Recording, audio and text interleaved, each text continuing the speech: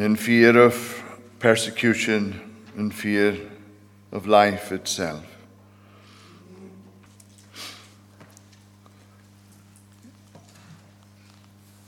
Bunyan in Pilgrim's Progress, one of the places that that Christian comes to is called Delectable Mountains. We're on a mountain at this very moment. I remember, perhaps some of you remember too, familiar language that used to speak of maybe a communion Sunday especially as being on the Mount of Ordinances. Bunyan has the place called Delectable Mountains. Delectable, delightful, enjoyable. I joyed when to the house of God, we began with. Go up, they said to me, go up to the house of God. The pilgrims, Christian and hopeful, found themselves, in their own fault really, but they found themselves in Doubting Castle, having been taken captive by giant despair. And they were there locked in the dungeon of Doubting Castle from Wednesday morning to Saturday evening, we're told. And then on Saturday evening, Christian remembers that he has a key that's called promise. And that key opens all the doors and gates of Doubting Castle. And so they escape on Saturday evening. And giant despair, when he wakens up and realizes that they're about to flee, he goes to pursue them, but he finds himself powerless. And so the pilgrims escape from Doubting Castle, and they find themselves on a place, on high ground that Bunyan calls Delectable Mountains. And I think what Bunyan intends us to understand from that is that they've escaped from Doubting Castle on the Saturday night with a key called promise, and the next place is Delectable Mountains. And I think he intends us to see Delectable Mountains as a Lord's Day experience, a Sunday experience. And then Bunyan describes Delectable Mountains. He says, there were gardens and orchards, the vineyards and fountains of water, where also they drank and washed themselves, and did freely eat of the vineyards. It's a place of refreshing, a place of cleansing. And then he says, now there were on the tops of the mountains shepherds feeding their flocks, and they stood by the highway side. And the pilgrims therefore went to them, and they asked, Christian asks, whose delectable mountains are these, and whose be the sheep that feed upon them? And the shepherds respond, these mountains are Emmanuel's land, and they are within sight of his city. Emmanuel's land and within sight of his city. I think that's just an amazing picture of the place that we're at today. Emmanuel's land and within sight of his city. And the sheep also are his, and he laid down his life for them. And then Christian asks, is this the way to the celestial city? And the shepherds respond, you are just in your way. And then the shepherds say, welcome to the Delectable Mountains. The shepherds whose name were, and that's so interesting, the shepherds whose names were knowledge, experience, watchful, and sincere.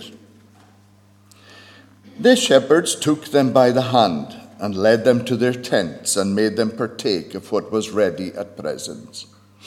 And then the shepherds say, "We would that you should stay here a while, to be acquainted with us, and yet more to solace yourselves with the good of these delectable mountains." And they told them they were content to stay. So they went to bed that night because it was very late. Delectable mountains, a Lord's Day church experience description. And like Peter, on the Mount of Transfiguration, "Master, it is good for us to be here." Matthew speaks of the location as the region of Caesarea Philippi. And as people have tried to identify this mountain, the Mount of Transfiguration, Caesarea Philippi lies at the foot of the Mount Horeb. And Matthew also speaks of a high mountain, and Mark speaks of a high mountain. Mount Horeb is 9,000 feet high, which is twice the height of Ben Nevis, and almost 3 times the height of Cairngorm. So, if it was Mount Hermon, which many believe it to be, that was a very high mountain. And the time reference here is 8 days after these sayings. And the sayings of verse 20, "Who do you say I am?" Jesus says. And Peter answered, "The Christ of God." And then verse 27, "I tell you truly, there are some standing here who will not taste death until they see the kingdom of God." And Jesus takes them up on this high mountain so that they have a vision, a view of the kingdom of God. And that's why we come together, for a view of the kingdom of God. And we get a special view of the kingdom of God when we are together and together around the Word of God. We are on the mountain. And the mountain of Transfiguration was a mountain, first of all, of prayer. And then it was a mountain of presentation. And thirdly, it was a mountain of proclamation. And the Lord's Day experience of the church is exactly these 3 things. A mountain of prayer. About 8 days after these sayings, he took with him Peter and John and James and went up on the mountain to pray.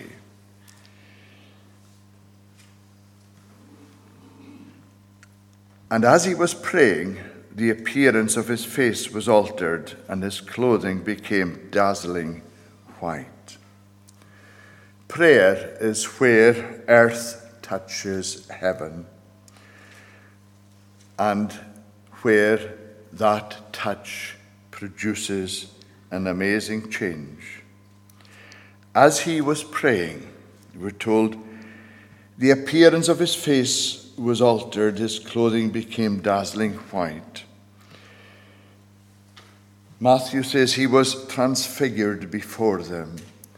His face shone with the brightness of the sun, and his clothes like lightning. I don't know if you saw the lightning yesterday. We had quite a thunderstorm yesterday afternoon.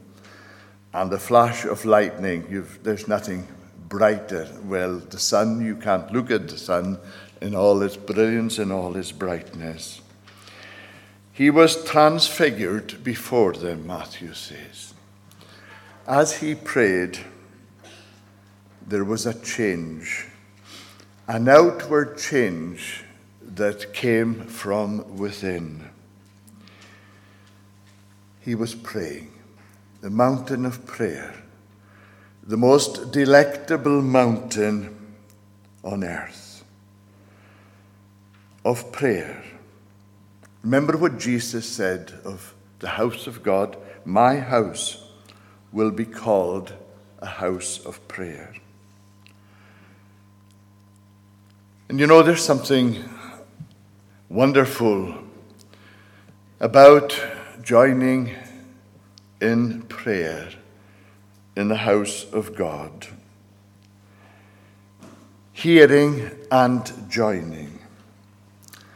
And you know, the names of the shepherds on the Mount of Transfiguration and the mountain of prayer, delectable mountain, rather, knowledge, experience, watchfulness, sincerity. Prayer shines and produces a shining.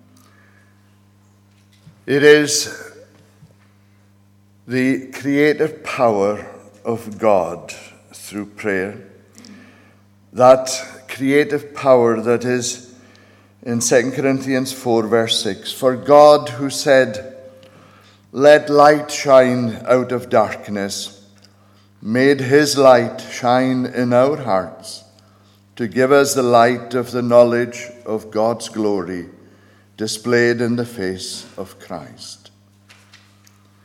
You know, in prayer, we see Jesus,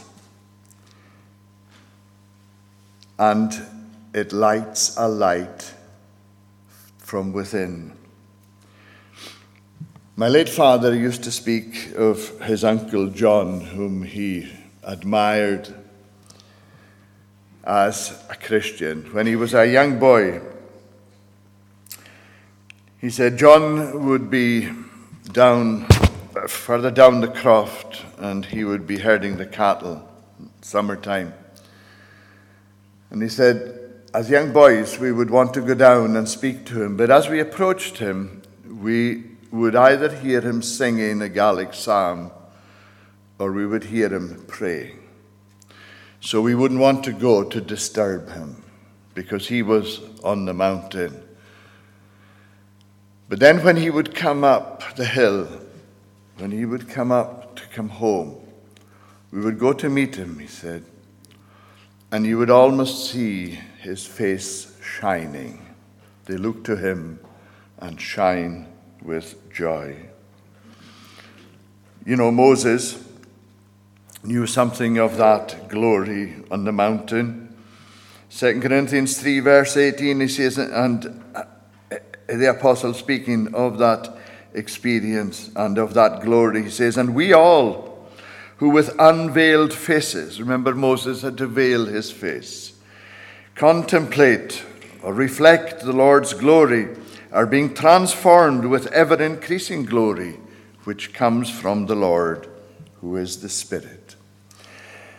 Wiersbe, in his commentary, he says, prayer is one of the keys to a transformed life.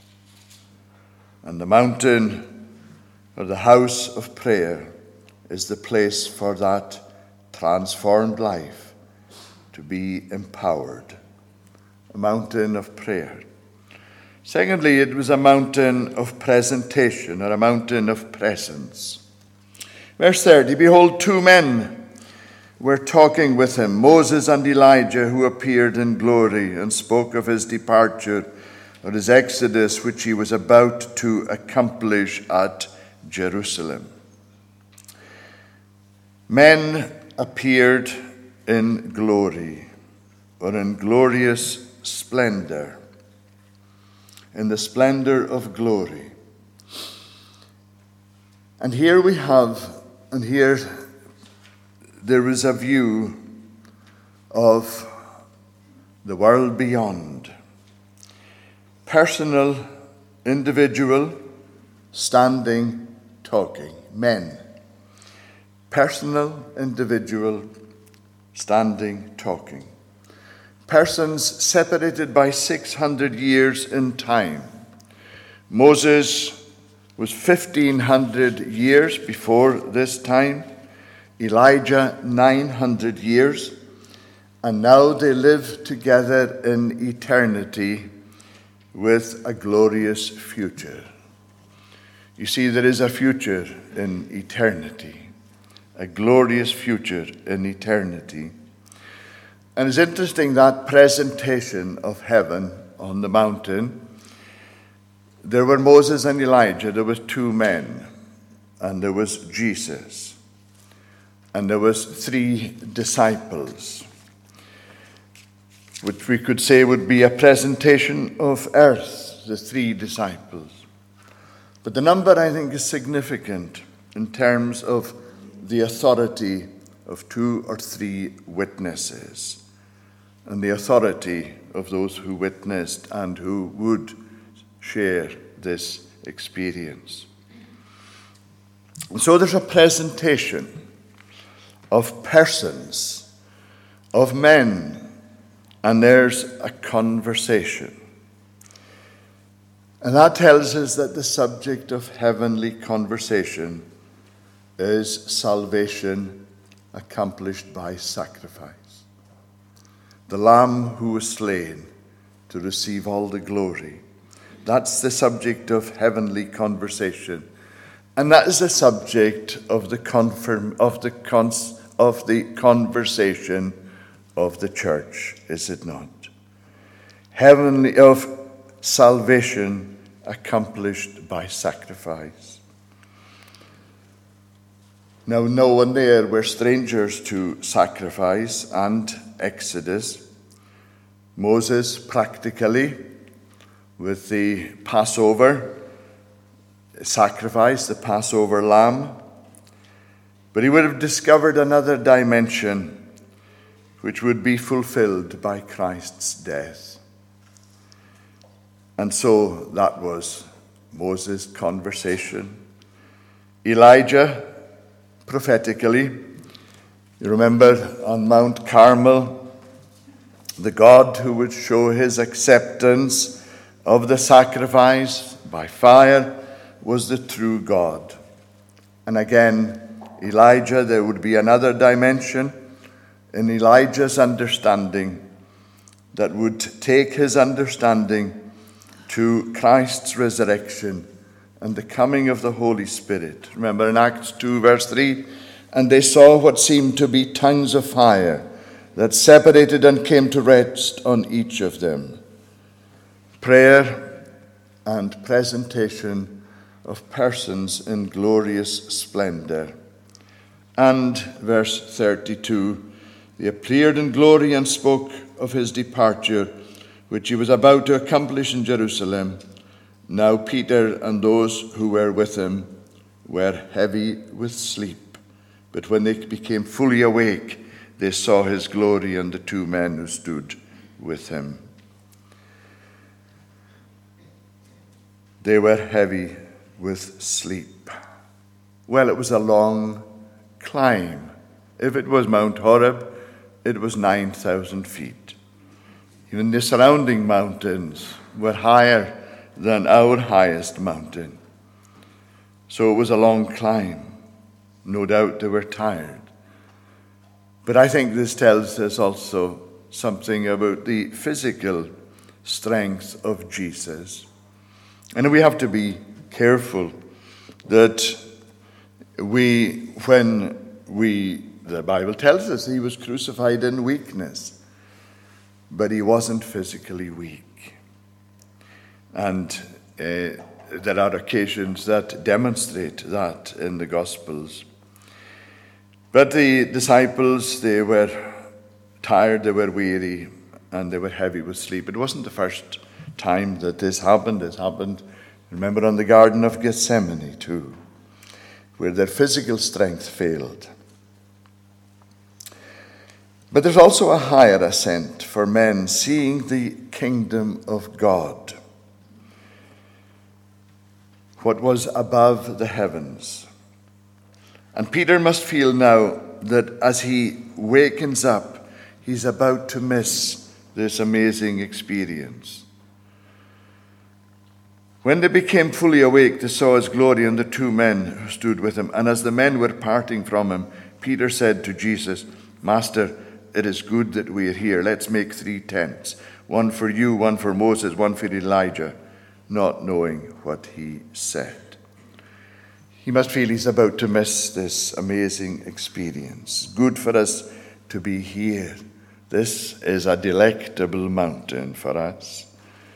And we want to stay here, and we want everyone to stay here. But we're told that he didn't know what he said. You know, that's often true of us, isn't it? Sometimes we just don't know what we say, but he's not faulted. There's no fault here attributed to Peter, just simply that he didn't know what he was saying. This experience was too much, too great, but it was also an experience that he didn't want to end, because it was a mountain of presence, a mountain of presentation of the kingdom of God. And wherever that is the experience, we don't want it to end, because that's the experience of eternity that will never end. So there's the mountain of prayer. It's the mountain of presentation or presence. And finally, it's a mountain of proclamation. Peter didn't know what he was saying, but God knew what he was saying. As he was saying these things, a cloud came and overshadowed them, and they were afraid as they entered the cloud. And a voice came out of the cloud saying, "This is my son, my chosen one. Listen to him." The glory cloud surrounds them, the cloud of the presence of God, and they're afraid because they're entering the near presence of God. And then there comes the voice of revelation and confirmation.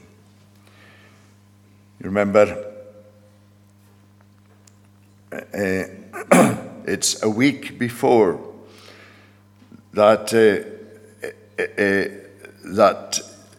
Jesus had asked the disciples, "Who do you say that I am?" And that was as he was praying alone. The disciples were with him, and he asked them, "Who do the crowd say that I am?" And they answered, the crowds can't make up their mind, "John the Baptist, others say Elijah, others one of the prophets of old." And he said to them, "Who do you say I am?" And Peter answered, "The Christ of God." And so on this mountain comes the voice of revelation and confirmation. You are the Christ of God. And the proclamation was for the confirmation of that pronouncement. Again, a mountain experience of confirmation. You know, I think a great prayer with which to come to church is the words of Psalm 119, verse 38. "Confirm to me thy gracious word, which I did gladly hear, even to thy servant, Lord, who is devoted to thy fear." So we come to church and we ask, confirm to me the word of your grace. I hear it gladly and will hear it gladly over and over again, so confirm to me. David Gooding, in his commentary, he says, "With the coming of the voice, Jesus was found alone. The lawgiver and the prophet had gone. For all their eminence, they were but men. Their role in history had been preparatory to the incarnation, death, and resurrection of Christ. Now that he had come, they retired. The actual redemption of the world would depend on Christ and on Christ alone. And so we sing, in Christ alone, my hope is found. Confirmed by proclamation before witnesses, but not yet for sharing. And when the voice had spoken, Jesus was found alone, and they kept silent and told no one in these days anything of what they had seen. It wasn't the time to share it. Matthew says in chapter 17, verse 9, as they were coming down the mountain, Jesus instructed them, don't tell anyone what you have seen until the Son of Man has been raised from the dead. And Mark puts it this way in chapter 9, verse 9, as they were coming down the mountain, Jesus gave them orders not to tell anyone what they had seen until the Son of Man had risen from the dead. And then he says, they kept the matter to themselves, discussing what rising from the dead meant. What a good discussion to have coming down from the mountain. The discussion of rising from the dead, of resurrection. But they would soon know, and from the mountain of commission that God willing we'll look at this evening, they would go and tell the world, which by God's grace has now included us. Lord, we bless you for the completely reliable message of Scripture to which we do well to pay attention. We thank you that it is a light shining in a dark place, but that